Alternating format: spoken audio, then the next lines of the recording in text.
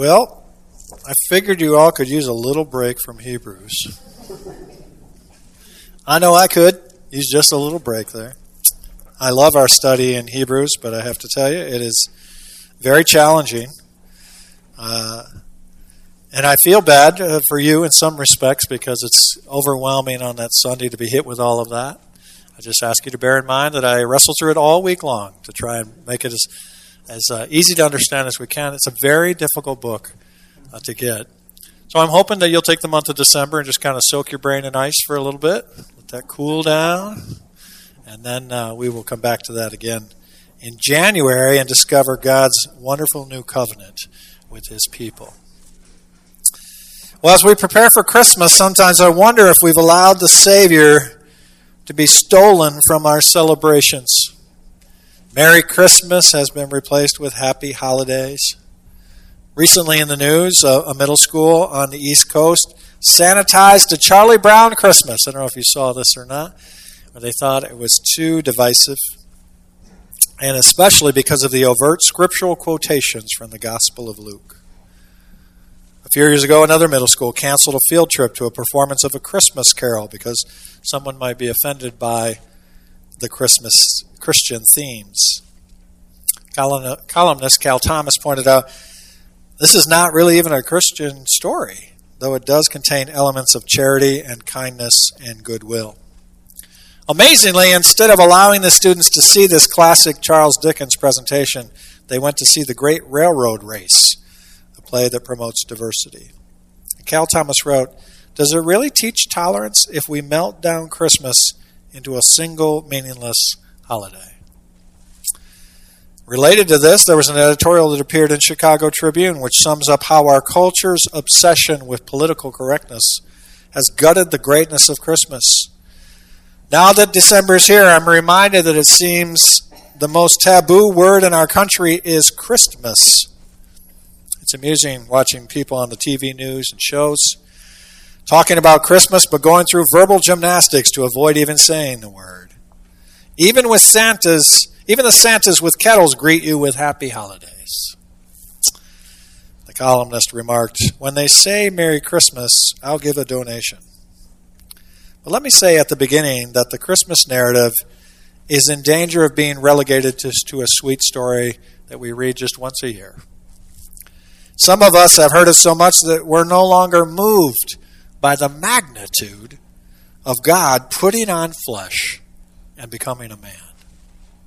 We must never forget that this is truly historic and should be approached with awe and astonishment that the God of the universe put on human flesh and became a man.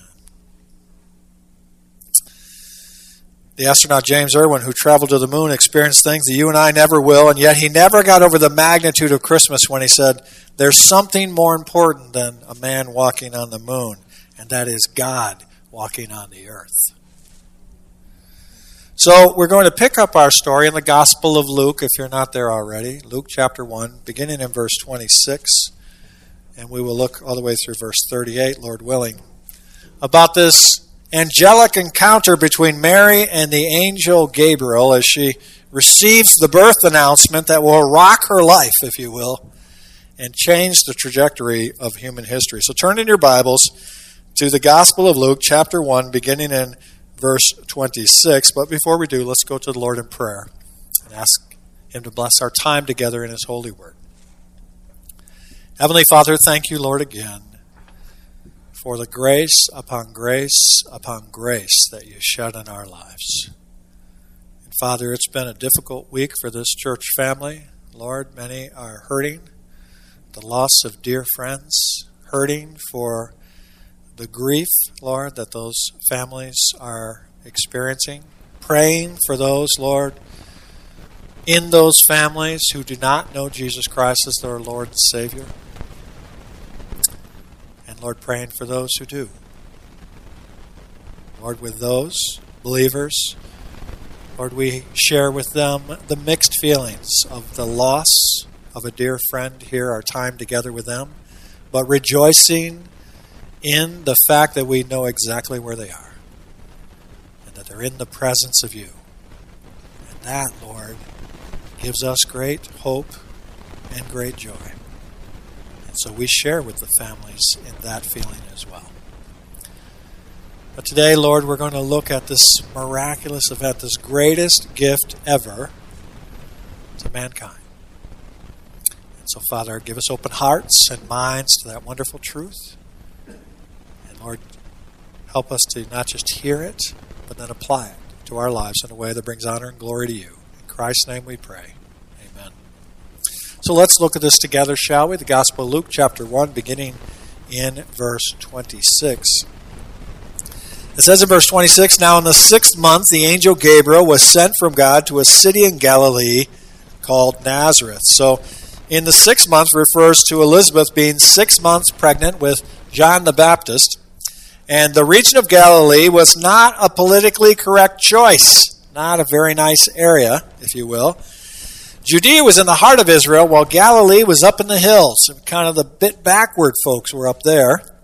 And Nazareth was a surprising choice because it was just a small, little, out-of-the-way town, and it was filled with corruption and immorality. Matter of fact, in John chapter 1, verse 46, Nathanael summed up its reputation. Nazareth, can anything good come from there? Although the city had a terrible reputation locally, this is where God has determined the Savior's earthly parents would reside from before time began. Look at verse 27 then. "To a virgin engaged to a man whose name was Joseph, of the descendants of David, and the virgin's name was Mary." So the woman that was to carry the greatest of all treasures was renowned, not a renowned princess, but a young peasant virgin. In fact, verse 27 mentions that fact twice. And in verse 34, later on, after hearing what was going to happen to her, Mary herself poses the question, "How will this be since I am a virgin?" Talk show host Larry King once was asked the question, if you could select any one person across all of history to interview, who would it be? And King answered by saying he would like to sit down and talk with Jesus Christ. I would like to ask him if he was indeed virgin born, because the answer to that question would define history for me. There's no doubt that Jesus was born of a virgin and that he alone has defined history. And this was not just something thought of at the last minute. It actually was prophesied over 500 years earlier by the prophet Isaiah, Isaiah 7:14. "Therefore the Lord himself will give you a sign. The virgin will be with child and will give birth to a son and will call him Emmanuel."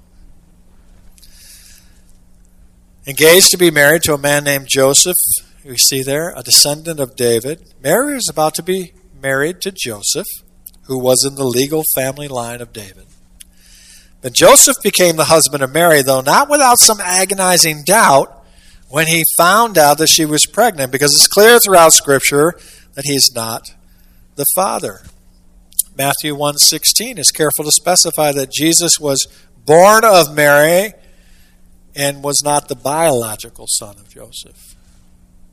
Listen to this summary statement that appears right at the end of the Savior's family tree. Joseph, the husband of Mary, of whom was born Jesus, who is called Christ. We'll look at verse 28 then. "And coming in, he said to her, 'Greetings, favored one, the Lord is with you.' The angel went to her and said, 'Greetings, you are highly favored. The Lord is with you,'" or favored one. And that greeting is beautiful and powerful and personal, because the word for favored here is used one other time, and it's used in Ephesians 1:6, where it means to bestow grace upon. So in essence, God is saying, "Greetings, Mary, the one to whom I am about to bestow grace upon." So the angel recognizes Mary as a young teenager who has accepted God's promises by faith and has been living out in quietness and peace and purity. And Gabriel tells her she is about to receive God's unmerited favor, to receive his grace. This greeting does not mean that Mary is so full of grace that she can forever bestow grace on others, The context here is that because the Lord is with her, that is why she's favored. That's what grace is all about. Verse 29 tells us, but she was very perplexed at this statement. And we can understand why, can we not? And kept pondering what kind of salutation this was. She wondered what kind of greeting this was here, highly favored one, or Lord favored one. Mary was troubled because she did not think of herself as one who would be highly favored. She, more than anyone else, knew all about her shortcomings. But look at verse 30 there. The angel said to her, "Do not be afraid, Mary, for you have found favor with God." Now in this next section from verse 31 to 38, we're going to see the greatest gift exchange in human history about to occur. So let's look first at God's gifts to Mary. Some say, incidentally, that the tradition of gift giving started in Europe and eventually came to our country through immigration. Others propose that it goes back to the Magi who gave gifts to Jesus after he was born. I'd like to suggest it goes back a bit further because the first instance of gift giving took place between Mary and God. It's really the first gift exchange. One came ready to give and was loaded down with presents, and the other one was caught off guard and had to make do with what she had.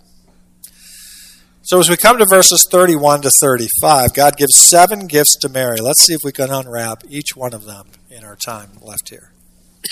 Excuse me. Verse 31, and behold, you will conceive in your womb and bear a son, and you shall call his name Jesus. The first gift that she got was that she would become pregnant. The first present God will give to Mary is a miracle. And though she is a virgin, she will be with child. That has to blow her mind, if you will. I wonder if she stopped breathing at this point. This was a promise that she had never seen before. She was going to become pregnant outside the normal process of conception. Just trying to wrap her head around that. Besides the word, you're going to become pregnant, had to be something very unprepared for. So gift number 1, she would become pregnant. Gift number 2, she would give birth to a son. And while the conception itself was miraculous, Mary was going to have a normal pregnancy and give birth to a baby boy. And he was fully human, so he would experience what every baby goes through. So contrary to the Christmas carol, no crying he makes, I'm sure he cried, just like every other baby. Matter of fact, just to refresh our memory, turn to Hebrews chapter 2 for a second, but keep your thumb there in Luke. Hebrews chapter 2, beginning in verse 17, tells us that, doesn't it?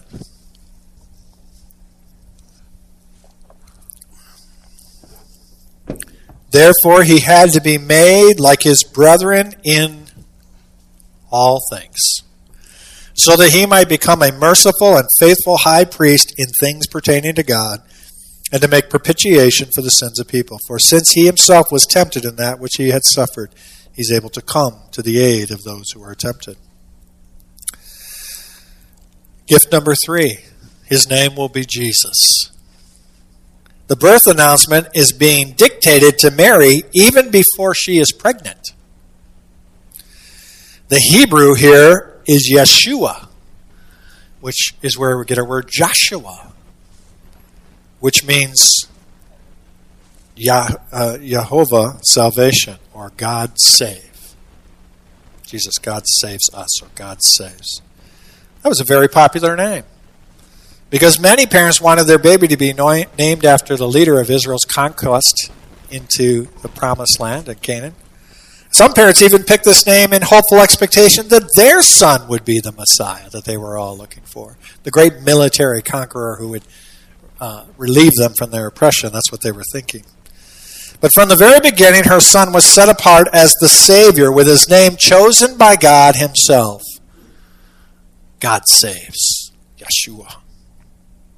In Matthew's Gospel, where Gabriel appeared to Joseph to clear up some of his confusion, The meaning of Jesus' name and his mission is clarified for us in Matthew 1:21. She will give birth to a son. You are to give him the name Jesus, because he will save his people from their sins. Jehovah saves. The reason for Christmas is irrevocably linked to the redemption of our sins. The Apostle Paul captured the essence of the incarnation in 1 Timothy chapter 1, verse 15. He said, here's a trustworthy saying that deserves full acceptance. Christ Jesus came into the world to save sinners. And then he adds this little caveat, of whom I am the worst. When things are tough, cry out to Jesus. When you need forgiveness, call out to Jesus. If you want salvation, call out to Jesus, because only he can give it to you. Acts 4:12. Salvation is found in no one else, for there's no other name under heaven given to men by which men must be saved, or we must be saved. Gift number 4. He will be great. That word great means exceedingly mighty, extraordinary. The infant to be born is the awesome Lord. The one who will be held by his mother is the same one who holds everything together by the word of his power. The star that eventually led the wise men to Jesus was hurled into the heavens by his holy hand. Hebrews 1, verses 2 and 3. You remember these verses? He tells us that Jesus has been appointed heir of all things, and through whom he made the universe, and that the Son is the radiance of God's glory, the exact representation of his being, sustaining all things by the power of his word. That is the baby boy that was announced by Gabriel, that'll be given birth by Mary. What a wonderful gift. Jesus is far and beyond greater than anything we think is great. John Piper puts it this way: if you took all the greatest thinkers of every country and every century and put them in a room with Jesus, they would shut their mouths and listen to the greatness of his wisdom. All the generals would listen to his strategy. All the greatest musicians would listen to his music theory and his performance on every instrument. There is nothing that Jesus cannot do 1,000 times better than the person you admire the most in any area of human endeavor under the sun. This baby Jesus would be great in his love, great in his compassion, great in his sacrifice. He would live a great life. He would teach great parables and give great sermons. He would heal with great power and be a great example. He would die a great death and would be rescued in great power, or resurrected in great power. He would give the great commission and ascend to a great height. He will come again in great glory. And he longs to make great changes in your life and in mine, if we will let him. Gift number 5. He will be the Son of the Most High God. Verse 32 tells us that. He will be great. He will be called the Son of the Most High, and the Lord God will give him the throne of his father David. Verse 32 refers to Jesus as the Son of the Most High. Verse 35 tells us he's the Son of God. Here's the mystery of the incarnation. Jesus is the Son of Mary and the Son of the Most High God. Fully God, fully man, and yet one. He is God's beloved. Remember, at his baptism, this is my Son, whom I love. With him I am well pleased. The title Most High, if you remember Pastor Ben's Sunday school, when he went through the great names of God, El Elyon, God Most High. Talks about God's surpassing supremacy in greatness. There was no one greater. There was no one higher. There was no one more powerful. There was no one who knows more. There was no one who loves more. There's no one who's more compassionate or more merciful or more gracious or more loving. There is none other greater than our God. He is sovereign in every dimension possible. To say that Jesus is the Son of the highest is to say that he bears the character and the nature of God. And he does that because he is God. Gift number 6. His kingdom will never end. Mary's still trying to wrestle with the fact she's going to be pregnant and have a great child named Jesus, who himself will be the Son of the Most High God. But Gabriel's not done yet, because now he tells her that Jesus will fulfill the prophecy given to David that someone will sit on his throne forever. Verse 33 tells us, he will reign over the house of Jacob forever, and his kingdom will have no end. This prophecy was actually given in 2 Samuel chapter 7, verses 12 and 13, in the great covenant that God made with David, called the Davidic covenant. God said, when your days are over and you rest with your fathers, I will raise up your offspring to succeed you, who will come from your own body, and I will establish his kingdom.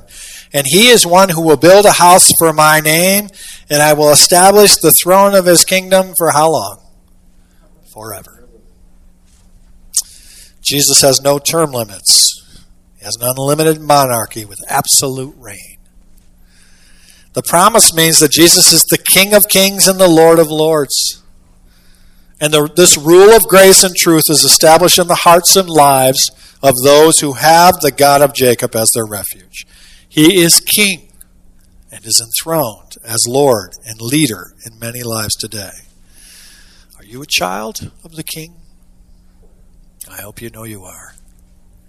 If so, do you bow before his lordship and obey his rightful rule over your hearts and your lives? When we come to verse 34, Mary said to the angel, how can this be since I'm a virgin? When we come to verse 34, I get the sense that Mary is having a little trouble processing this data, so she verbalizes a question that now is kind of coming to the forefront here. She's probably been thinking about it. Sometimes you listen when the other person is talking, but you're not really listening. You're just kind of formulating it in your head how you're going to respond. I think that's what's happening with Mary here. She probably quit listening at the moment when it said, when the angel said, you're going to be pregnant.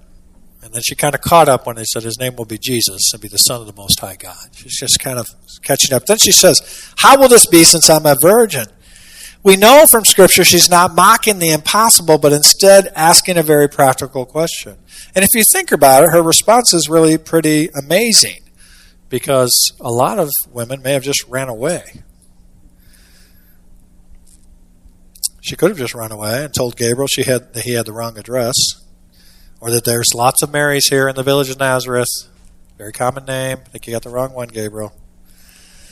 Or perhaps you're mistaken. I don't know if you know or not. This is not possible.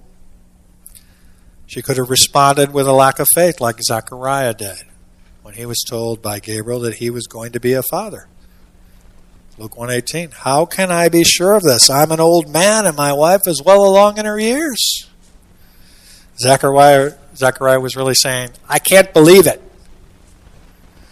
But according to verse 45 in our text, Mary believed, but we find her now to be confused and bewildered. Her question had to do with how it was possible, not whether it was possible or not.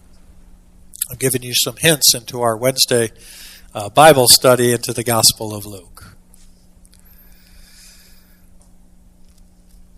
Zechariah wanted proof. Mary wanted to know how the process was going to go.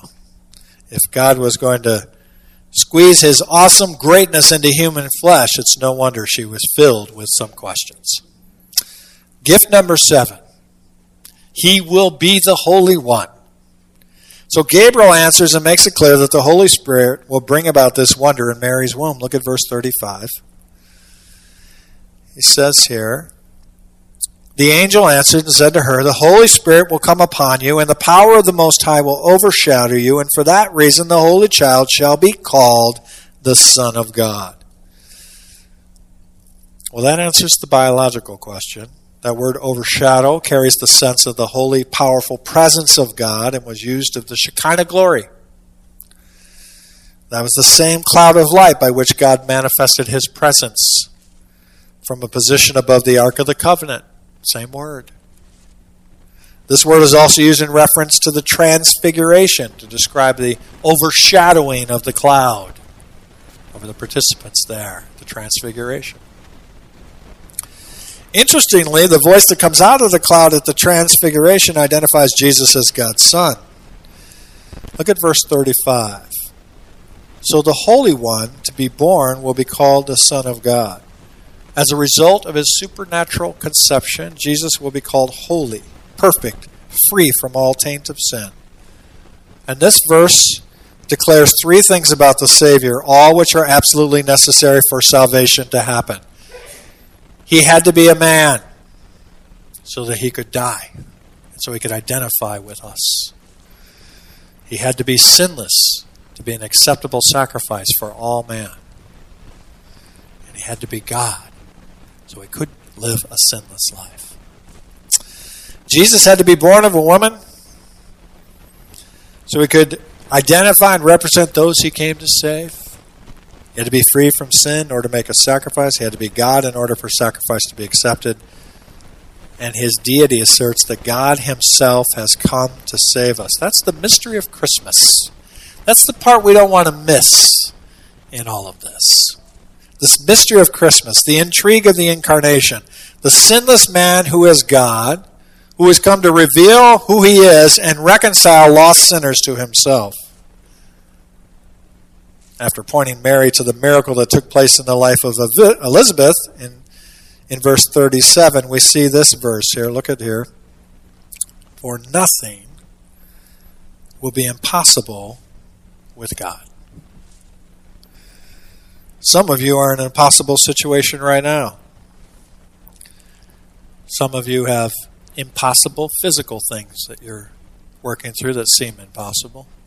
Some of you are in impossible relationships. You might feel you're in an impossible marriage. You might feel like you're in an impossible job, career, stuck in an impossible situation on how to get out from underneath of that. You may be faced with a pile of debt. You may be worried about a child or one of your parents. You may be longing for courage to face some trial in your life. You may be overwhelmed by life. Whatever it is, look at this verse and remind yourself what God has said. Nothing, say it together, nothing is impossible with God. Are you afraid? Nothing is impossible with God. Do you feel lost and lonely? Nothing is impossible with God. Is your marriage melting down? Nothing is impossible with God. Are you too tired to go on? Nothing is impossible with God. Do you wonder if you ever will get over your anger? Nothing is impossible with God. Ever wish you could just have your joy returned to you? Nothing is impossible with God. Beloved, if God can reach all the way down from the throne of heaven and put on human flesh, if he can enter into time and space from eternity, if the infinite can become an infinite, tell me what exactly it is in your life that is too big for God. What is it again that's impossible for God to fix? What will he do in your life? So, for that first Christmas, God gave Mary 7 gifts. A miraculous pregnancy, the promise of a son, a Savior named Jesus, who will be great, who will be the Son of the Most High God, whose kingdom will never end, and who will be the Holy One. Now, Mary didn't really have much she could give to God in exchange for these wonderful gifts, but she did have, and what she did have, she gave. And I don't want you to miss this, because we kind of skip over this in this narrative. The only thing she had to give back to God was her life. Look at verse 38. Mary said, Behold the bondslave of the Lord. May it be done to me according to your word. And the angel departed from her. She said, I'm the Lord's servant. May it be to me exactly as you have said. In other words, I don't get it. I don't even know how it's going to work. But because you said it, I trust it. Because you said nothing is impossible, I believe. Because your word tells me, through your word and through your promises, I will trust in you. Her giving involved two things. Voluntary servanthood. Mary is saying that the Lord is master over her life. It's an act of willful, submissive obedience. Lord, I will do what you tell me to do, even if I don't get it. I will trust in you. Whatever God wants her to do, she's willing to do. Someone said there's only two types of Christmas presents you usually get, those you don't want and those you didn't get. Actually, there are two other gifts this Christmas. There's the gift that Jesus packaged for you that you must receive, and the gift of yourself that God is waiting for you yet to give. One gift has your name on it, but it must be received in order to make it your own. The other is a bit harder to give because it involves complete surrender. It really is a gift exchange. He gave to you, and now he waits for you to give yourself to him. Jesus exchanged his life for yours, but this transaction is only activated if you accept what he has done for you. Beloved, Christmas isn't so much what you get, but what you give. Have you ever given yourself to him? Because that's the only present you can offer, and it's the only one he wants. Are you ready to give yourself into God's hands and serve and obey him, not just at Christmas, but the rest of your life? Share the gift of yourself with the one who created you, the one who was born for you, the one who died for you. Can you say, do with my life as you please, Lord, because I am your servant, even when you don't understand? Lead me with your sovereign will to put me where you want me to do, to have me do what you want me to do when I'm there, all for your glory. Beloved, Mary's Christmas means Merry Christmas to you and me because she believed the impossible and committed herself to voluntarily serve and surrender in obedience.